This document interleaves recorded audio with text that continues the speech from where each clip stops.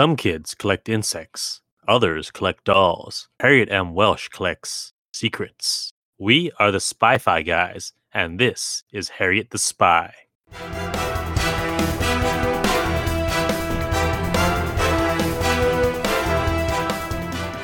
Welcome to the Spy-Fi guys, where we cover spy facts, spy fiction, and everything in between. I'm Christian. And I'm Zach. And today we are covering a 90s classic, Harriet the Spy. I will say that, and I know you disagreed on my choice of tagline for this movie, but even just saying that tagline brought me back, like, how many years ago was the 90s? Like 30 years? It's interesting you say that because I had no memory and thus no nostalgia of this movie at all. I recognized the name, but I had never seen it before. I don't know what VHS it was, but one of my VHSs that I watched over and over had this as, remember when there was like trailers before your VHS? So Sure. Whatever movie that was, I saw this trailer over and over. So I remember that part because it's used in the trailer. Oh, the tagline? Yeah. But you never actually saw the movie?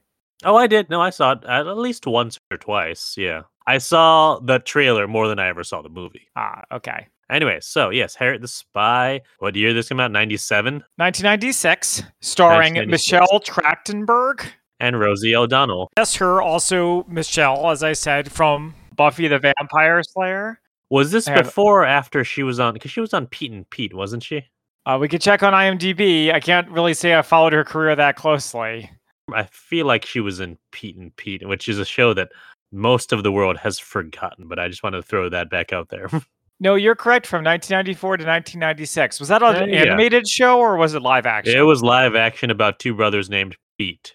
Both named Pete. So, do you want to get started with our plot synopsis from IMDb? All right, here we go. Harriet M. Welsh is a spy, but when her friends find her secret notebook, the tables are turned on her. Can she win her friends back and still keep on going with the spy business? Now, spoiler alert, that doesn't actually happen until halfway through the movie.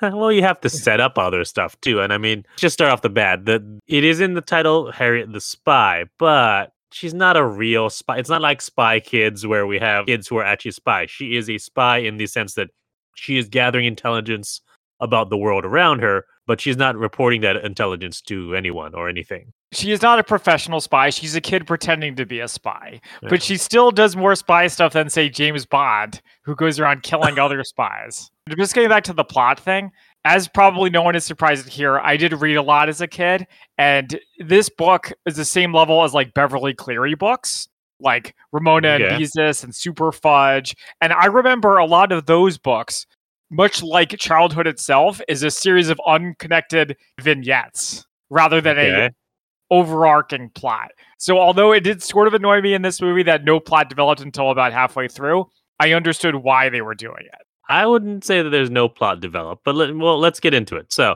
we start off with our title sequence, which I like the jazzy music. And then so you'd see like bits of the magnifying glass and other for spy gadgets. And then randomly like fruits, like we saw some mangosteen and there's like, that's like an Asian fruit. I was curious to see that.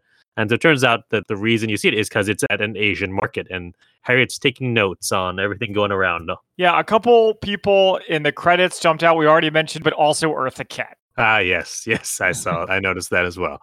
So yeah, she's surveying Hong Fats. Or is it Hong Kong Fats? Nope, Hong Fat. Oh, okay, Hong Fats. And one thing that she noticed that jumped out to me was a kid on a leash. Highly unusual in 1996, not so much in 2021. Yes. Those were already a thing in 1996. I remember that. Well, just because they existed doesn't mean it was mainstreamed. Okay. She also notices a man stealing a wallet and surprises him and by like popping out of the place she was hiding. And that causes him to like fall into a bunch of eggs. So many eggs. Zach, did this anger you considering you have a lot of eggs in your diet lately? Nah, it's all good. But what was interesting to me was that I thought this would lead the movie in a very different direction. I thought she was going to become like a crime fighter. Because like this is the only thing of any actual consequence that happens in the whole movie outside of the world that Harriet inhabits herself, if that makes sense. Okay. I guess I've seen too many Disney Channel original movies. By the way, I should say that this movie is by Nickelodeon. Yes, it's actually the very first movie by Nickelodeon. Oh, I didn't realize that. Yep. Next, go to her at her school. Her friends Janie and Sport, and there's a popular kid who they hate named Marion Hawthorne, who is very snooty. You also hear about some of like all of her other classmates, including the boy with the purple socks who never speaks. Okay, yeah. Basically, she is a spy because she wants to be a writer, and the way that you become a writer is by making observations about the world around you. So that's what she does all the time. She has her two friends. They're in the 6th grade, and I think it's interesting that they're in 6th grade in this movie because Okay. 6th grade is very much a point of transition from elementary school to middle school and from childhood to more like teenagerhood. So like there's a couple points in the movie where they seem sort of immature for 6th grade, and we can get to them later. I just thought it was interesting because 6th grade isn't really, I don't think of a 6th grader as like a kid. Do you know what I mean? Yeah, no, I don't. I completely disagree. I know that when you're in 6th grade, you feel like you're practically an adult. You're not, but they were acting appropriately for 6th graders, I would say. Okay. Well, do you remember in 6th grade, did they get rid of recess? Do 6th graders have recess? Yeah. No. Wait, do they or don't they? They don't. You asked a question and I said yes, they did get rid of it. Okay. So, point is, I think I was getting at that is just a period of transition. Okay. Harriet's starting to grow up, is what I'm saying. Yeah, and we'll get to what leads into that.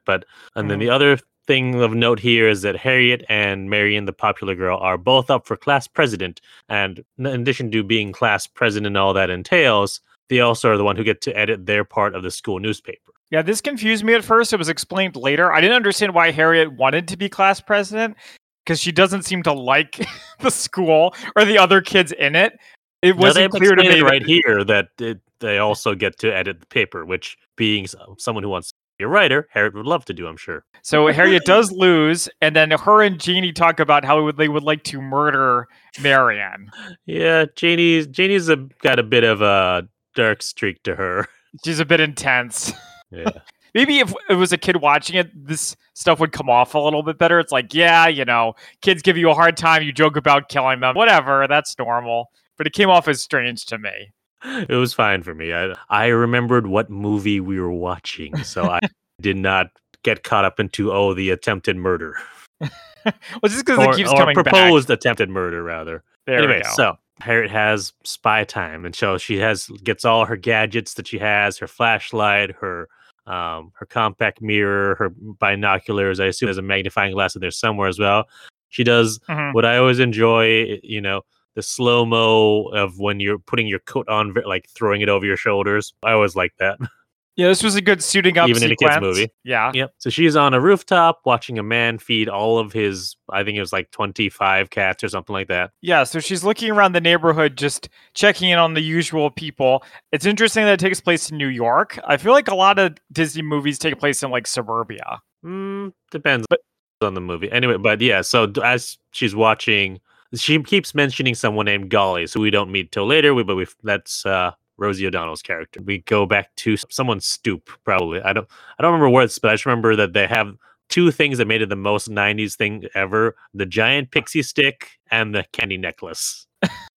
Yeah, I was trying to figure which was more 90s, the Spy Kids or this. Oh, this definitely. Spy Kids was 2000s. Yeah, yes. But it had a lot of 90s elements.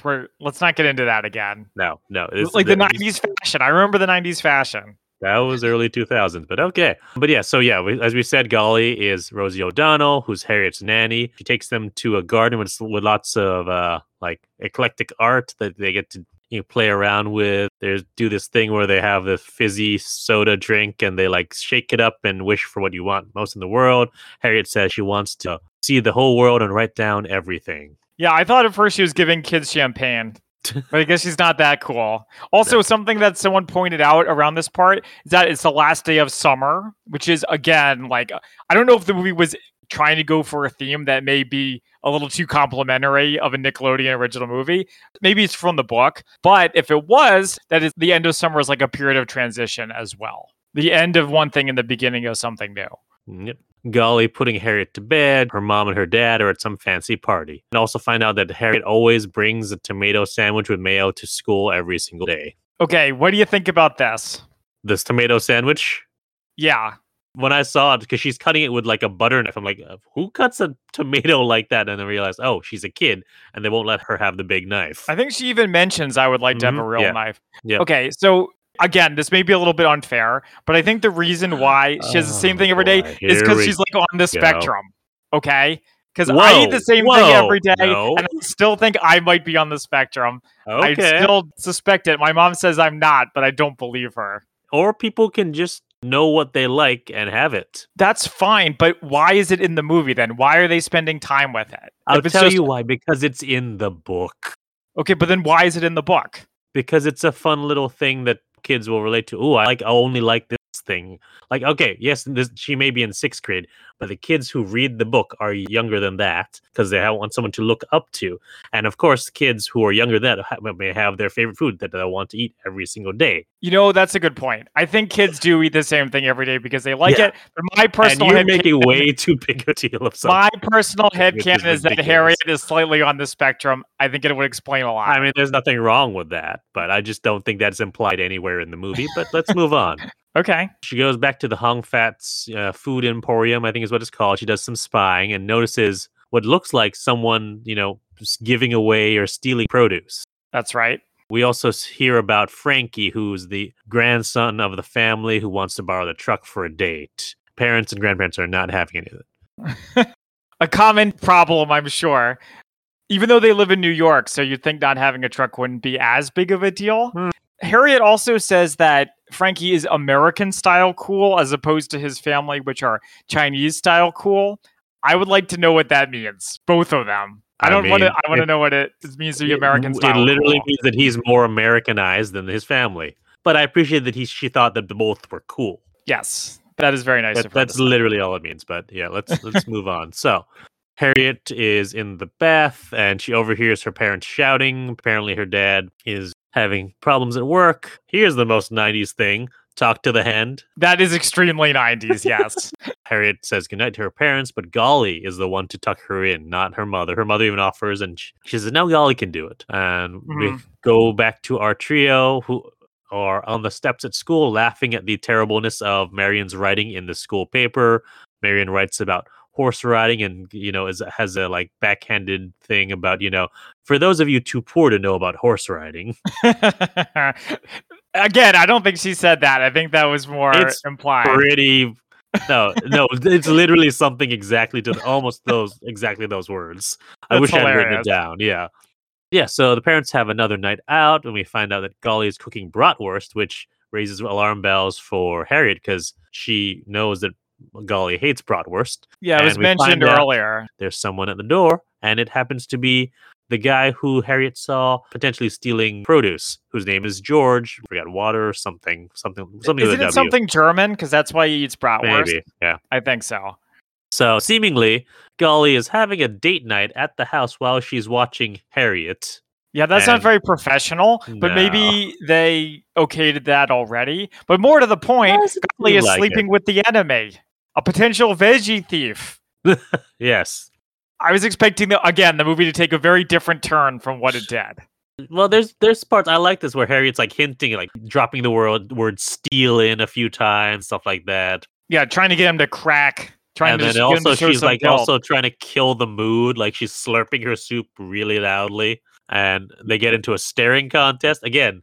Super 90s thing. I don't know. Do kids still do staring contests? I bet they do. They absolutely do. I feel like Gottlieb kind of deserves to have her mood ruined for bringing a date to her babysitting or to bring a kid to her date. Either way, it's a little bit much. But also, we noticed at this part that Harriet's family has a really nice house. Yeah, they're decently well off, especially if they're going out to fancy parties. And they have what turns out to be a full-time nanny, like Mary Poppins. We also found out that George, the date, apparently used to have a business and a wife, lots of money, but he was miserable and decided he wanted to start over. And he asked his wife to come with him, and she didn't. Do you think this was true? What? Do you think his story was true? Yes. Like, it turns out that it is true, but at the time, the audience thinks he's a veggie thief. So you can't trust him. Okay, no. It was just weird. Like, I understand what the movie was doing. Yeah, so Gully burnt the bratwurst, which Carolyn, who watched this with me, pointed out that she would have smelled it long before it got burned. Yeah, maybe she doesn't have a good sense of smell. And so instead, they end up going out to dinner and a movie, and they go to see Mata Hari starring Greta Garbo, something which we should cover at some point. Yeah, and I was like, Harriet, don't take the wrong lessons from this movie.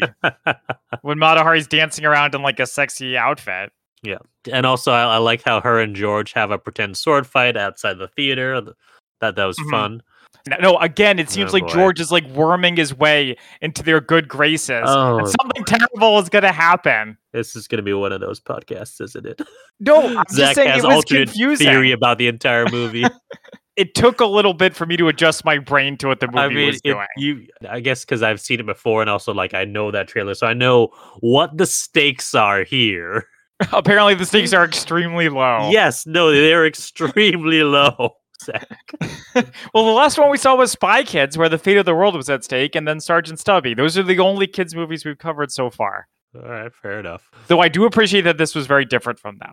Yeah. So here's the stakes now. So actually, I like this. So George is like, so he's delivery boy for Hong Fat. So took them home on the bike, and apparently the parents are home early and are pissed because they have no idea where their child is. It's 3 a.m. Do you know where your children are? Shoot, I messed that up. The mom is like, golly, this is it. You're fired. And then they're like, wait a minute. We went too far. Golly's like, you know what? She's in 6th grade now. I quit. Well, it's not I quit. It's more of a I think it's time for me to leave. Yes. You know, and she says that Harriet can take care of herself now. And as this is going, Harriet's sneaking to listen, but gets caught. For a spy, like they mentioned that the good spy is never caught, but she gets caught a lot. Well, she is just a kid. Yeah. So they have a very, very long goodbye sequence here. It takes a really long time. Yeah, so Golly is waiting outside for her ride, looking very Mary Poppins. And yeah, this is where we figure out it's a live-in nanny because she got all her luggage with her. Mm-hmm. But Golly gives Harriet a good speech on like how to move on, basically. As the cab's driving away, Harriet's running alongside. It's one of those things. Mm-hmm. And back at school, class is watching a girl-to-woman video, puberty and first periods and all that sort of stuff. See, again, transition, growing up, coming of age. Yeah, I'm not disagreeing with you on that point. Though it is kind of surprising to see it. I wasn't sure what the target age for the movie is. Because if it's like 3rd, 4th graders, somewhere around there. Okay, because there's a part where they talk about boobs. I'm like, should a 3rd grader really be watching a movie where they're talking about boobs? It's just weird. They already know that boobs are a thing at that age. I'm aware that they know that. It's another thing to have a studio executive signing off on a movie directed at them. But that was the times. So you could get away with a little bit more back then. We also have Harriet still being sad about, Golly leaving. She goes through all her earlier notebooks. Her mom checks on her and doesn't do a very good job of checking, just sort of like through the door. Are you okay? And she's like, I said I'm fine. And just leaves it at that. Well, that's the classic parent-child dynamic. Though the mom does seem a little bit out of touch. I mean, her nanny practically raised her kid, so that would explain a lot. But yeah, so back to the cat guy. The health department took all his cats, and not just took them all, but took them all in a bag. Like, just all 25 cats in a bag. I'm like, seriously, come on. Like it's something out of a Charles Dickens novel. Yeah. I felt bad for the guy. He was probably lonely without all his cats. So back at the Hong Fat Market, we see that Frankie took the truck and wrecked it. We also see Sport is shopping at the market and he's short on cash. And I'm sorry, I have a quick question. And I really am not trying to be difficult here. Oh, no. Perhaps it's too late for that. But why is Frankie wrecking the truck in the movie? Like, why is it relevant? They barely talk about it. It's just like you see a shot of it past the truck and I don't think they maybe even mention it briefly, but it's just to fill out this world that they have of all these things that are happening, and she's observing it. That's why, because they need stuff for her to observe. If there's nothing going on outside the world, there's nothing for her to observe, and then she can't be a spy. It is true that in real life, not everything you see when you walk down the street somehow becomes relevant later. That being said, here's another theory. It's like Frankie wants to grow up, and he takes the truck, and he makes mistakes, and he gets hurt in the process, just like Harriet does later. How do you like that? Sure. But yeah, so in the market, we see Sport is shopping, buying groceries for his family, but he's short on cash. She comes in, says that he dropped $1 outside and gives it to him. Next, we go back to the classroom. Teacher asks everyone for ideas for the school pageant. Yeah, everyone's really into it. Everyone has all these ideas they want to share. Yeah, Sport says pirates. JD says the Manhattan Project. I love that. She was like, I could be J. Robert Oppenheimer. And then the teacher says, I think there might be a taste issue, which is a hilarious way to describe it. She isn't willing to just say, no, that's a terrible idea. I would have watched it, though. No, like, to be fair, kudos to the teacher for actually not just shutting down ideas and listening to everything. I've had teachers where they just shut down ideas and then people just didn't want to volunteer anymore, didn't want to speak anymore. Yeah, the teacher has clearly been around for a while and knows what she's doing. Yeah. But the one that ends up getting settled on is from Marion, which is a holiday feast. So everyone's going to be a different piece of food. I wanted to mention Harriet is an onion, which has no relevance, really. Oh, no. Here we go. An onion has layers. Oh, that's not what I was saying. It's layers, and it's the layers of her growing into an adult. Wow, see? You're right here with me. I really like to see that. We got synergy going. But what I was actually going to say is that there's a classic Calvin and Hobbes story where Calvin is in a food play, and he's also an onion. Oh, so okay. I don't know if that's a coincidence. A lot of those Calvin and Hobbes were written in, the 70s or 80s? It started in the 80s, and I think it finished in the early 90s. That's right. Probably before the movie was made. Again, this is something that was in the book, so it may have been a reference to that from when it was in the book. Yep. So they don't seem to like the idea. JD makes a joke about doing a chemical attack on the auditorium, which I'm sure was hilarious in 1996, but doesn't play so well today. So we get more of Harriet spying on her neighborhood. She spies on Sport and his dad. She stacks a bunch of stuff in the alley to sneak up to their window. It's super precarious. Yeah, it's what they call second story work in the business. And of course, everything underneath crashes as she's watching. Somehow they don't hear all the stuff falling down and crashing. Yeah. Sport is nonplussed by the fact that she's hanging out a window. I also noticed that. He didn't seem to mind that she was spying on them. But it's not exactly a secret that she spies on people, so I guess he's like, oh, there's that Harriet again, doing what she does. Her friends know. I guess her family knows, but all the other kids in the neighborhood and everyone else in the neighborhood don't know. Well, yeah, people within her inner circle know. Yeah. Sport's dad is a writer and doesn't always bring in a lot, so Sport is the one who cooks, cleans, and does the books. Yeah, he's basically an accountant, and he does everything for his dad. Next, we go to a new house to spy on, which has a dog grooming van outside of it. See her using some classic misdirection, where she pretends to just be a kid walking around playing with what I don't even know what that was. Not quite a yo-yo, but something. It looked similar to a yo-yo to me. Pomeranian from the dog grooming van comes out, gets given to a maid, and Harriet bursts through the gate and gets to a door right before it closes and goes to sneak around inside the mansion. Yeah, this is really bold. She's basically breaking into somebody's house. Yep. But if I guess the house is just too desirable of a target, she has to know what's inside.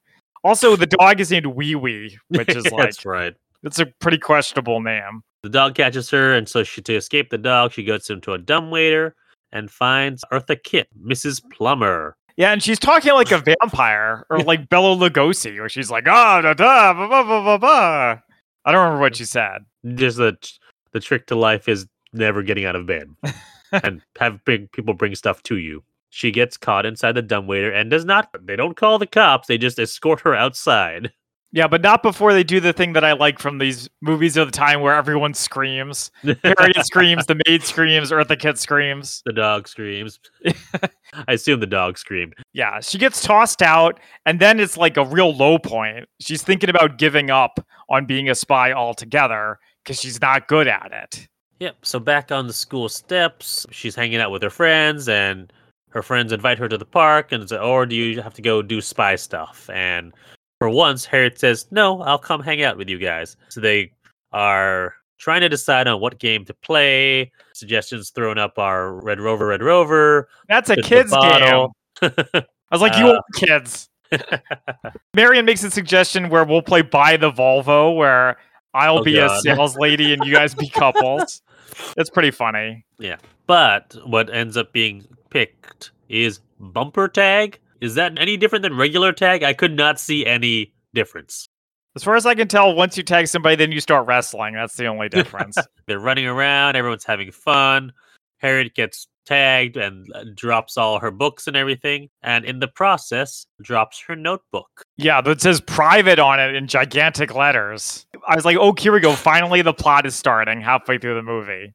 I mean, okay, your arguments about plot. Do you have to set up the world and set up the fact that she does this, that she writes everything, and this is a kids movie, and kids need that point hammered in. They need scenes of her actually doing this stuff and observations and all that sort of stuff. Maybe it's a little bit unfair to compare this to Spy Yes. Kids. Hold on, to compare it to Spy Kids, because Spy Kids I thought was a very good movie, let alone a kids movie. But Okay. I will say you don't have to spend as much time as they did setting up the world. That is my opinion. We can disagree. That's fine. All right, so Marion takes the notebook, and later Harriet discovers that it's missing, and they find all the other kids besides Harriet and her two friends sitting on a bench reading it. They're like, Harriet has observations about everyone, so Marion reads aloud all of them, so we find out. So, to be fair to the other kids, some of her stuff is kind of like, all right, some of it's true, but some of it's just mean. The vast majority of it is mean. Uh huh. We only hear what we're told is in the movie, but what we're told in the movie tends to be pretty negative about the other kids. So I actually think this conflict is really interesting, and both Harriet and Marion come off crappy. Yeah. So, like, yes, it was mean for Harriet to write it, but she never had any intention of it getting out. Yeah. We all vent about things that annoy us. I think that's the why you have a support system, like people to talk to, and also diaries. Yeah. And I'll bring this up now. I was going to wait for it to boy. put it now. But I think in the age of social media, this movie is way more relevant than it was when it was made. Interesting. All right. That's one of your. That I will give you. That's a fair point. Yeah. You and I know people whose friendships have disintegrated over social media posts. Not that different from what Harriet wrote. Yeah. No, I definitely see, where you're coming from with that, and I agree. And I didn't think about it in those ways, but yes, I can definitely see that. What this reminded me of actually is I'm going to make a reference that I assume you've never seen, Mean Girls. Yeah, I haven't seen that, but I've heard that it's good. The burn book from Mean Girls, where they write, this one is purposefully mean things about other people, and like in this movie, gets read. That's the risk of having it. Yeah. I do think it's interesting that Harriet's observations tend to be negative. Okay. I'm like, that tells us something about the character. I'm not really sure what. I can't put my finger on it. Well, I think the stuff about her classmates is all negative, but some of her larger observations, like about the guy with the cats, those aren't negative, or even about the Hong Fat family, they're not necessarily negative. No, it's not. That's true. And let's face it, your classmates get on your nerves in 6th grade. Yeah. On the one hand, yes, she maybe shouldn't have said that about her classmates, but she also never intended those to be read. Yeah. It's more the way she handles it later that we'll get to that I think makes the situation more complicated. Yeah. Most importantly here, which we didn't even touch on, is that Sport and Janie hear what Harriet wrote about them. But I noticed that Marion did some creative editing there and only read the negative stuff, because she also wrote positive stuff about them. That's true. But how human is it to focus on the negative things? The one negative thing and a sea of positive things. True. But this was intentional. This is not Janie reading it and seeing the whole context of it. This is Marion just reading the negative parts because she wants to turn Harriet's friends against her. That's right. So Harriet is in bed again. Her mom tries to check on her again, does as poor a job as the first time. Yeah, she has no golly to help. She has no friends. She's at a serious low point, and it only gets worse. Yeah, her friends start giving her the silent treatment. They're passing notes. The note says, Harriet M. Welsh smells. Yeah, and then there's a long cleaning scene where she tries to clean herself up. The show was like, okay, which to us, that's a silly insult. But for a kid, you don't know what, especially if you're maybe going through puberty or something, or you've heard about, like, that they hit on that they've heard about these changes people might be going through. That's a more biting insult to a kid than to us. Although the cleaning sequence was long and it kind of got on my nerves how long it is, going back and thinking about it, I think the idea is to show that it cuts deep. Yep. Yeah. And that really bugged her. So she goes to confront Marion, and Marion's like, we're not worried, we have a plan. And so she spies on them as they're carrying this gigantic, wooden box. And from the box, they build a top secret clubhouse, the Spy Catchers Club. And I like this a bit actually because anywhere where she was trying to do some spying to make her observations, they appeared and they're like calling attention to themselves. And so she can't do any of her observations. So this is actually classic counterintelligence. Yes, it is. But I was confused by what they were doing at first. Because the way it's introduced is she's sitting there, and then all of a sudden these kids wearing like hockey masks jump. I thought it was going to be in like Mad Max. They were going to like start beating her up. And it was so scary. Like garbage can lid, like metal garbage can lids, and like making noise. Right. I don't mean to be overly critical, but I kind of feel like having a clubhouse, that feels like something out of Peanuts. It doesn't feel like something sixth graders would do. But, whatever. I've already made my point about that. Okay. So, at one point, also, when sneaking onto a roof, she gets caught by a police officer, and the police officer brings her home. Her parents start to get concerned. Finally. But she hits them back. She's like, I seen you guys in your big martinis when you get home. I was like, oh my God, are they like alcoholics? Is that what this movie is saying? I mean, it seems like the mom just has a martini when she gets home. That's not an alcoholic. That's just someone who likes martinis. Basically, you've chosen spies over friends, like she says that earlier, but now she can't spy anymore. But she actually takes it pretty well. I thought she was going to be more upset. Parents make her stop writing in her notebooks, and then says that her teacher will be checking so that if she has any notebooks. When she gets to class next, her teacher does like a full-on pat down, like looking for notebooks. Yeah, I actually thought that was pretty funny. It's funny, but also kind of like, really? Like, what? This seems... Yeah. First of all, in 6th grade, I remember you had to have like a composition notebook to write down stuff that you were doing in class. Well, in this case, it's comedic effect. Yeah. I also have a note here. So is Eartha Kitt going to come back at some point or what?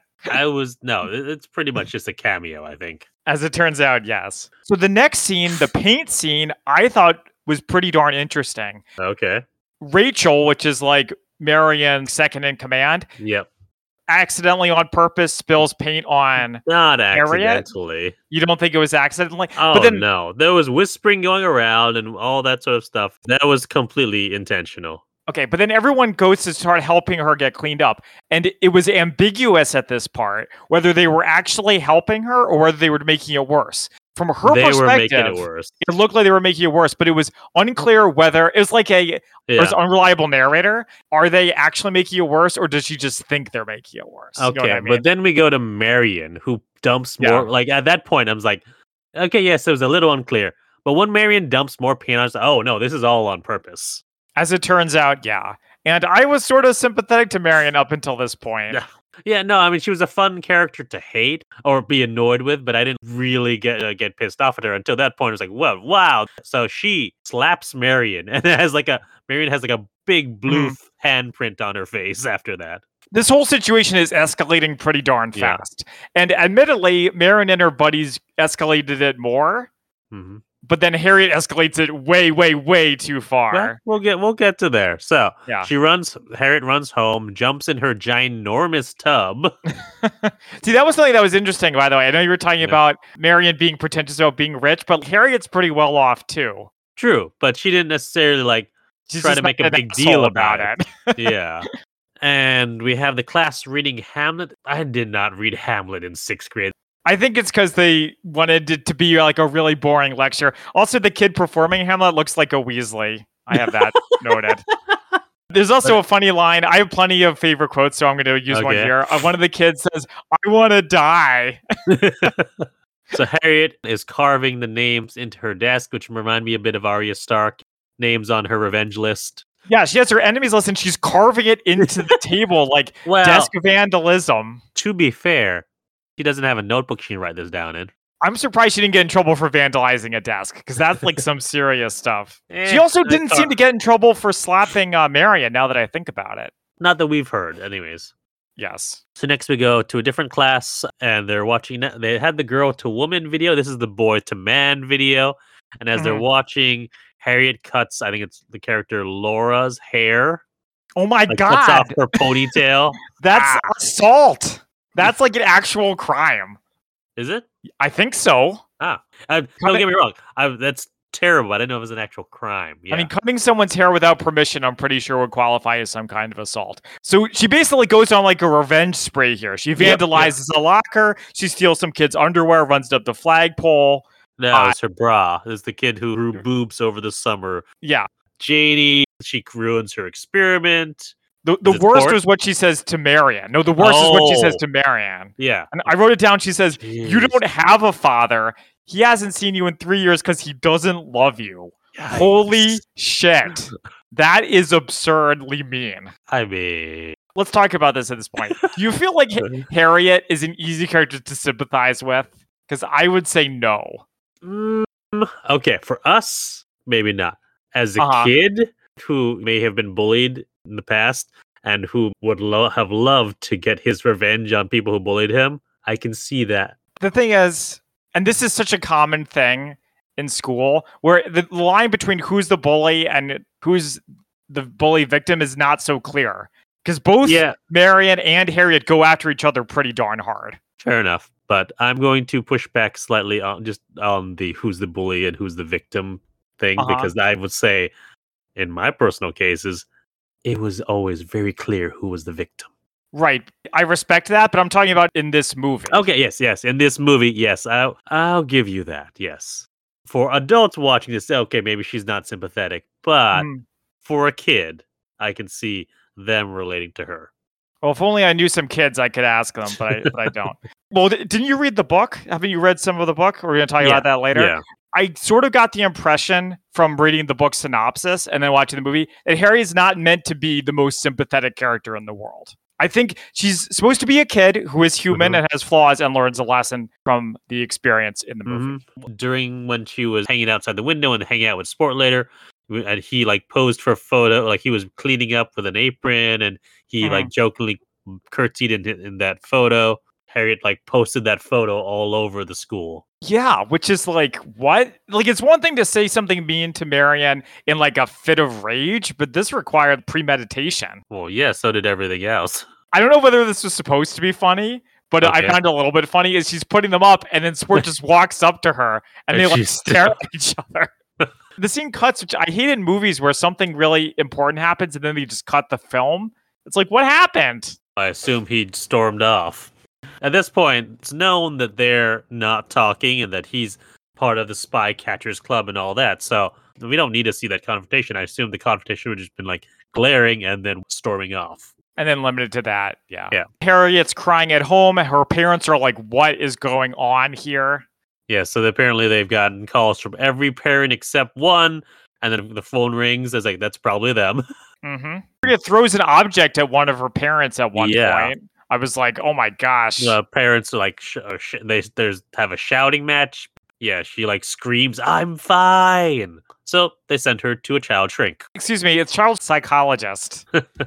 Shrink is so dated. Okay. I mean, you know where it was really popular? In the 90s. I'm sure that it was. And also the 80s, which is why Counselor Troy is a bridge crew on Star Trek The Next Generation. So we get Harriet hanging out at the psychiatrist's office, and it's like, what are we supposed to do? And he says, do you play chess? I was like, oh boy, if we have chess in here, Zach's going to throw a hissy fit. I actually didn't mind it if they had done it, and they didn't do it. But I think the reason why I didn't mind it was because I'm a sucker for psychology scenes in TV shows and movies. Okay. I really like where you have a character like most recently in Ted Lasso is a good example of this. Oh, yeah, that's a very good who one. like calmly talks to our heroes and really figures out what's going on with them.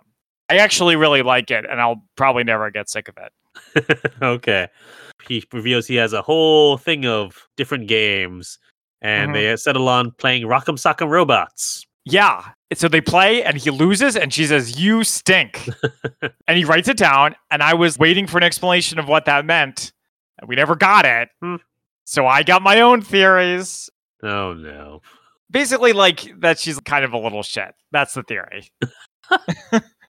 I don't think that would be his professional diagnosis. And we find out that it is not later. So he's talking with her, and, well, as you brought up him, writing in his notebook, and she talks about how she got in trouble for writing mean things in her notebook. He says, do you want one? And so she actually gets to write. She writes stuff. She writes, positive stuff about the psychiatrist. Don't really get a conclusion to the scene other than her parents walking out with her and saying, well, what do you say? He's like, he said you're perfectly good, perfectly fine young woman and that you'll be a great writer someday. And that's the diagnosis. Yeah. Yep. That's it. Which it doesn't really explain why she's not getting along with everybody. But maybe it's something outside of his purview. I wanted to mention here is, did you ever have like a diary or a journal as a kid? Yeah. Okay. I did not, and people kept trying to get me to make one, especially when we would go on like trips or have something really memorable. But I never had the patience to like write down what happened every day. I mean, so my school basically, we had every English class we did journaling. And so every day you had to write about whatever the topic on the board was. So I got very used to just writing. And and so it was very good. Yeah, it is. If you want to be a writer, it's not bad advice to just write about what's going on in the world around you. Don't be mean about it, but it's good. Good advice to get yourself to think about things around you and how the world works, and characterization and people's motivations. Yeah. How to string a sentence together. It's just interesting how Harriet, the only kid who you want her to stop writing in her journal. Every other kid, you're trying to get her to do it. I don't know that we necessarily want her to stop. We just want her to be more tactful about what she writes. But More again, cognizant, we also this is not something that was for public consumption. This is her. I don't want people to read what I wrote in my journals or diaries. No. Yeah, totally reasonable. Her mom gives her notebook back, and mom admits that they made a mistake and taking it away because that's that was her coping mechanism. She asks her mom to tuck her in. A thawing of relations, you might say. Yeah. So she's playing with a fortune teller with her dad, and he reveals that Golly is behind her. Golly is here to help with this situation. Yeah. Apparently her parents cannot. She says, what you have to do is you have to apologize and lie, and you're not going to like that. So this scene was interesting because Golly is like, you need to tell a little lie that makes people feel better. I'm not sure you're going to see that in kids' movies a lot, encouraging the use of white lies. If that makes sense. Yeah. But I also feel like Golly was telling Harriet to say she was sorry, even if she didn't mean it. Because Harriet, isn't sorry. She doesn't seem to have any remorse on what she did. About her friends, at least. I mean, even in the scene where they're reading the stuff, she knows that her friends are not going to take that well. Yes. And so she feels bad about writing that about them. Everyone else, less so. Okay, so I guess that's where the lie is. You lie to Marion, you don't lie to Sport and Jeannie, is the idea. But yeah, so she goes to visit Janie, accidentally ruins her experiment. Well, does she? I don't think it was her fault. I think that was just happened as she was there. I mean, she didn't intentionally do it, but she did ruin it. But the thing is, the experiment apparently involves some kind of acid. So maybe Jeannie shouldn't be doing it anyway. Yeah. Janie kicks her out of her room, and Harriet tries to apologize through the door, but it doesn't really take. It doesn't appear that way, no. Yeah. She goes again to spy on Sport and his dad. We find out that his dad got a big paycheck of $10,000, but he does not accept her apology as she tries to do it through the door again. Yeah, she is unforgiven. That would have been a good title for the movie. Would it, though? Yeah, she also says that around here, she has nothing left to lose. Holy cow. I mean, when you're a kid, the stakes to us seem low, but to them are quite high. No, I actually was with her at this point because she's lost her spying, she's lost her friends. Golly is not sticking around, so things are low again. So at the Spy Catchers Club, there's division in the ranks, especially since Marion and Rachel are hoarding the big pieces of cake, where everyone else gets the scraps. Failure of leadership. Sport and Jeannie decide to leave. And then in class, Harriet asks the teacher if they can split the jobs of class president and editor of the paper. But someone, seemingly other than Harriet, needs to nominate another candidate to be editor. And this is when we first hear the kid with the purple socks talking. He says that Harriet's a good writer and that he'd listen to other voices. And apparently this classroom needs Robert's Rules of Order because he needs a nomination and a second. Yeah, student government seems so important at the time. It's funny. Everyone basically is behind Harriet being editor, and then everything is cool, and I don't understand why. Well, I mean, I think. Well, first there was you introduced the idea that Harriet was sorry to those Mhm, two friends, and mhm. then they also remember that Marion is still terrible. That's true, but I guess I So just there's don't that understand. thawing more, and then like if you notice though, Janie and Sport decide to second as like sort of a thawing of it. But when they're doing the voting, they're some of the last people to raise their hands. Well, sure, but I don't have a problem with that. I'm just confused why all of the kids are voting for Harriet to become editor. Like, why has their opinion about her changed? Because they realize that Marion's still terrible to listen to. Marion never went up to anyone and said, "Your father doesn't love you." Okay. Fair. I could easily see most of the kids being like, "I'm not involved. You both kind of suck." Well, actually, if you look at it, it wasn't counted, but I did like look. Is there anyone not voting for Harriet? And there were some, more than just Rachel and Marion. There was like a whole row of students who were not voting. It's just unfortunate that this is such a pivotal scene that kind of wraps up the whole story. And I just needed some kind of explanation for why it happened the way it did. Hmm. That's all. I know in these kids' movies, they love making like a big grand gesture. So Harriet could have made like a big grand gesture, like stood up in front of everyone and been like, "I messed up, guys. I didn't really mean it. Well, that's what I'm we get sorry." next, basically. So Yeah. she starts writing up her part of the school paper. She Mhm. uses a typewriter, which okay, around this era, did your family have a typewriter at home? Sure. It Yeah, was pretty yeah. old. Yeah. I don't think we used it Oh, much, but we I did guess have maybe one. because my dad was a lawyer, so we had them around. Hmm. So when Carolyn watches, she was like, "Wait, who had a typewriter in 1990s?" I used a typewriter, sure. Sure. They all had But electric typewriters too yeah, yeah. that ran a little bit better, Hmm. but still, they were around. Yeah. But yeah, so she has her column, which is called "Seen and Heard" by Harriet M. Welsh. We find out that George was not stealing food, but he was actually giving food to seemingly homeless kids or poor kids. Seemingly, yes. Find out that the cat guy got another cat, and then she also prints a retraction, writes about all the things that got out in the notebook, writes nice things about Janie and Sport. We see the school play where Marion is a dancing gravy boat. Yeah. And it's terrible, and everyone's Yeah. really bored. But then they switch up the music and make it to everyone, particularly our main three, are dancing to the music, and then the stink bomb goes off. The whole dancing to the music thing was such a 90s way to end a movie. I couldn't believe it. Yeah. All right, and that's the end. And that's it. And then they all lived happily ever after, I guess, or whatever. All right, so now it is time for our spy fact versus fiction.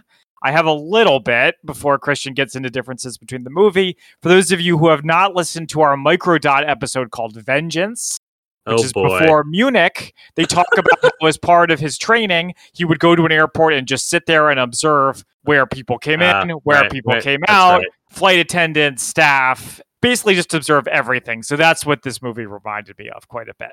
Okay, yeah. All right. So, yeah, like we said, that this is based on a book from 1964 by Louis Fitzhugh. As I said before, it is the first movie by Nickelodeon. I got through about half of the book before I ran out of time. It's pretty faithful. Like a lot of her notes are almost verbatim from the book. I believe it. One of the subtle differences was that the Hong Fat grocery store is an Italian grocery store in the book. Golly is called Old Golly for some reason. And Yeah. there's like a subplot about Janie and Harriet going to dancing school. Yeah, it's like a subplot about Yeah. that, basically. Yeah. Yeah. But yeah, but also you kept mentioning Disney. So there was a Disney Channel original movie, otherwise known as a DCOM for those who, grew up watching the Disney Channel, I think I called mentioned Disney once, by the way. I just wanted to put that used on a the few record. times. You mentioned it a few times. But there was a reboot called Harriet the Spy Blog Wars that came out in Mhm. 2010, starring Jennifer Stone from the show Wizards of Waverly Place. And it is much more focused on internet culture because it was made in 2010. Also, there is an Apple Plus animated show which was released in November 2021 with Beanie Feldstein voicing Harriet the Spy. Wow, that's like breaking news. That's Yeah, really well, I recent. mean, it will be, yeah, yeah. But yeah, that's what I've got for spy fact versus spy fiction. All right, now it is time for some favorite quotes. I thought this movie was pretty well written and pretty quotable. So why don't you go first? Because I have a lot of favorite quotes. I've got, let's see, good friends are one of life's blessings. Don't give them up without a fight. I also like the back and forth between Golly and Harriet, where, Golly is like, what's a high pressure job? It's when you don't get to do what you want, and when you do, you don't have time to do it. Do spies have high pressure jobs? Only when they're caught. Which is 100% not true. Yeah, and that's what I got.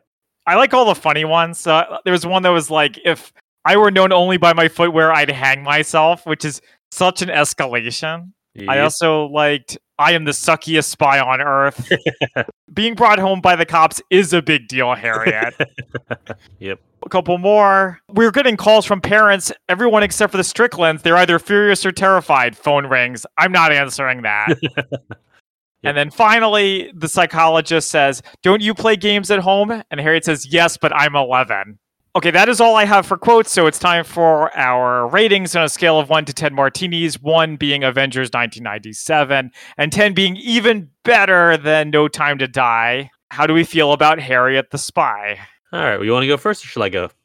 Yeah, I can go first. So the movie is 48% on Rotten Tomatoes. Mm-hmm. So going in expecting it to be pretty bad. I don't feel like Harriet is the most sympathetic protagonist, as we discussed, and I didn't really like that the first half of the movie, I don't want to say it wasted my time, but it wasn't as efficient with the storytelling as I would have preferred. So it's not like a great movie, but the themes that we talked about before, I thought were actually pretty darn interesting. So I'm not going to be too harsh. I'm going to give it a 4 out of 10 martinis. Okay. So I'm going to go a little bit higher than you. I'm going to go just a 5. That's average. I think, yes, you might have felt it wasted your time. But again, we got to remember who this audience is. It is for kids, those 3rd, 4th, 5th graders, most of whom were not watching Mission Impossible at 11 years old, being so confused by twists and turns.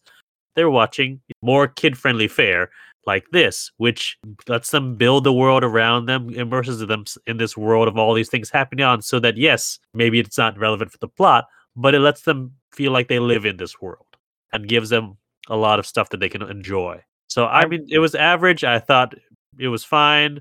Not a lot of spying going on. Well, I mean, okay. Not a lot of real-world spying going on. There was a lot of observation, some misdirection, which I enjoyed, but yeah, so it's average. Sounds great. Well, that is the end of our month of Harriets, from Harriet to Harriet the Spy. And we will see you next time for the Imitation Game, correct? Yes, that is coming up next, and we'll have a special guest who will be revealed shortly. But it's going to be a good one. You're going to be excited. Yeah. All right, so thank you for joining us for this episode. You can find us on social media at the Spy-Fi Guys under Facebook, Twitter, and Instagram. Until next time, I'm Zach. And I'm Christian. And we are the Spy-Fi Guys, signing off. Thank you for listening to the Spy-Fi Guys. If you enjoyed our podcast, please be sure to give us a 5-star rating on iTunes. The theme song from this podcast is Mistake the Getaway by Kevin MacLeod from Incompetech.com. Licensed under Creative Commons by Attribution 3.0. Films, books, and television shows reviewed by our podcast are the intellectual property of their respective copyright holders, and no infringement is intended. This is a personal podcast. Any views, statements, or opinions expressed in this podcast are personal and belong solely to the participants. They do not represent those of people, institutions, or organizations that the participants may or may not be associated with in a professional or personal capacity unless explicitly stated. Any views or opinions are not intended to malign any religion, ethnic group, club, organization, company, or individual. You can find our podcast on social media at The Spy-Fi Guys on Facebook, Twitter, and Instagram.